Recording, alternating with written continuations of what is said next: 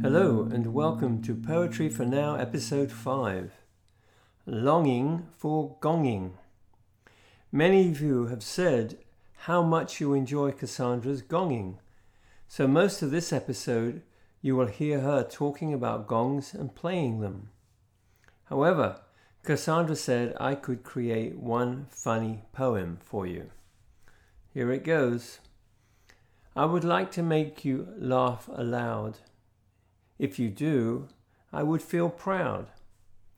I ask friends what funny shows they have seen. It seems there's no great humor left on the screen. All those channels, Hulu, Netflix, and Amazon Prime, have less humor and more shows on crime. So let's move on to what we can be sharing. We do have this opportunity to be caring, listening with empathy how others are faring. Take good care of yourself too. Don't get down or feel too blue. Go outside, breathe cleaner air. Watch dawn and sunset, just don't stare. Now sit down and relax in your chair. Let's talk about gongs and resonating, rather than politicians debating. The experience you can have is enlightening. Like bleach, it cleans and is brightening, though drinking bleach would be frightening. Put a good headset over your ears, being in this perfect place right here. Now let those gentle sound waves flow. Feel your body, mind, and heart glow.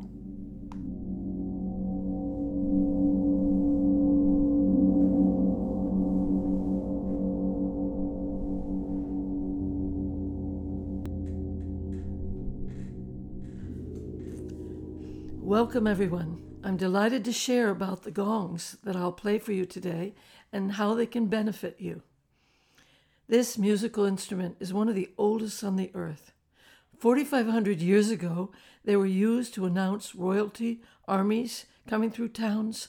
They were used as communication between towns, similar to Morse code messaging.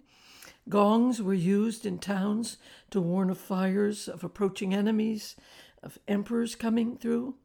It is thought gongs originated in an area between Tibet and Burma, spreading across China. They spread westward, and they are mentioned in the Bible. Roman armies used them, and they have been found in England, dating 100 AD. About the 17th century, they were also used in orchestras, in musical death knells, and even in Romeo and Juliet. The rich sound with overtones relaxes the body and mind and can expand your awareness. The sound invokes strength and happiness, and paradoxically, this thunderous sound can bring you into a state of stillness. Gongs can be a powerful healing modality, and it is said they produce the sound Om, which is the original, the primordial sound of the universe. Gongs have been used traditionally in the Buddhist culture to bring about deep meditative states. I have 5 types of gong. The first is a feng or a wind gong. It's flat, about 36 inches across. It was made in Nepal by a family that has created gongs for centuries and is covered with inscribed mantras. This gong is named Dharma, right action. The second type of gong is a chow gong. It has a lip, 1.5 inches wide, around the perimeter that gives it a deeper resonance. I have 2. The first is from Nepal, about 22 inches across, from the same family of artisans that made the feng gong. The second chow is from China, about 36 inches across, and it plays a deep, beautiful resonance. The third type is a hong gong from China, which has a wider lip, about 3 inches, producing multi-layer reverberations. The fourth type is a Thai nipple gong, which has a projection from the center, like a nipple, which is where I strike that gong. The fifth type, are bowls. Traditionally, they were made in Tibet of metal.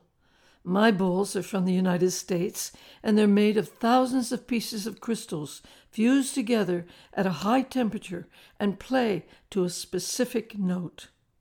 So, for the rest of our time together, I'll play for you an ancient 5-beat melody. If you are at home in a safe, comfortable space, allow the gongs to surround your physical body and enter you with your breath. Focus your mind on the sound and allow it to heal you in every way. Thank you for listening and allowing me to share my love of the sound of thunder.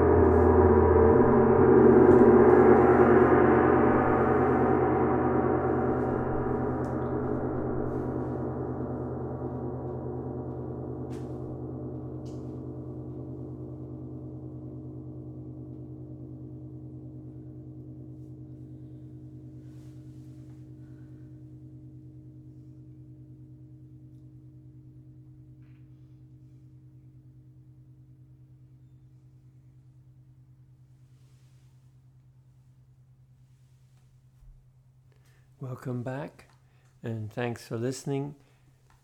Episode 6, The Journey Continues, will be coming soon.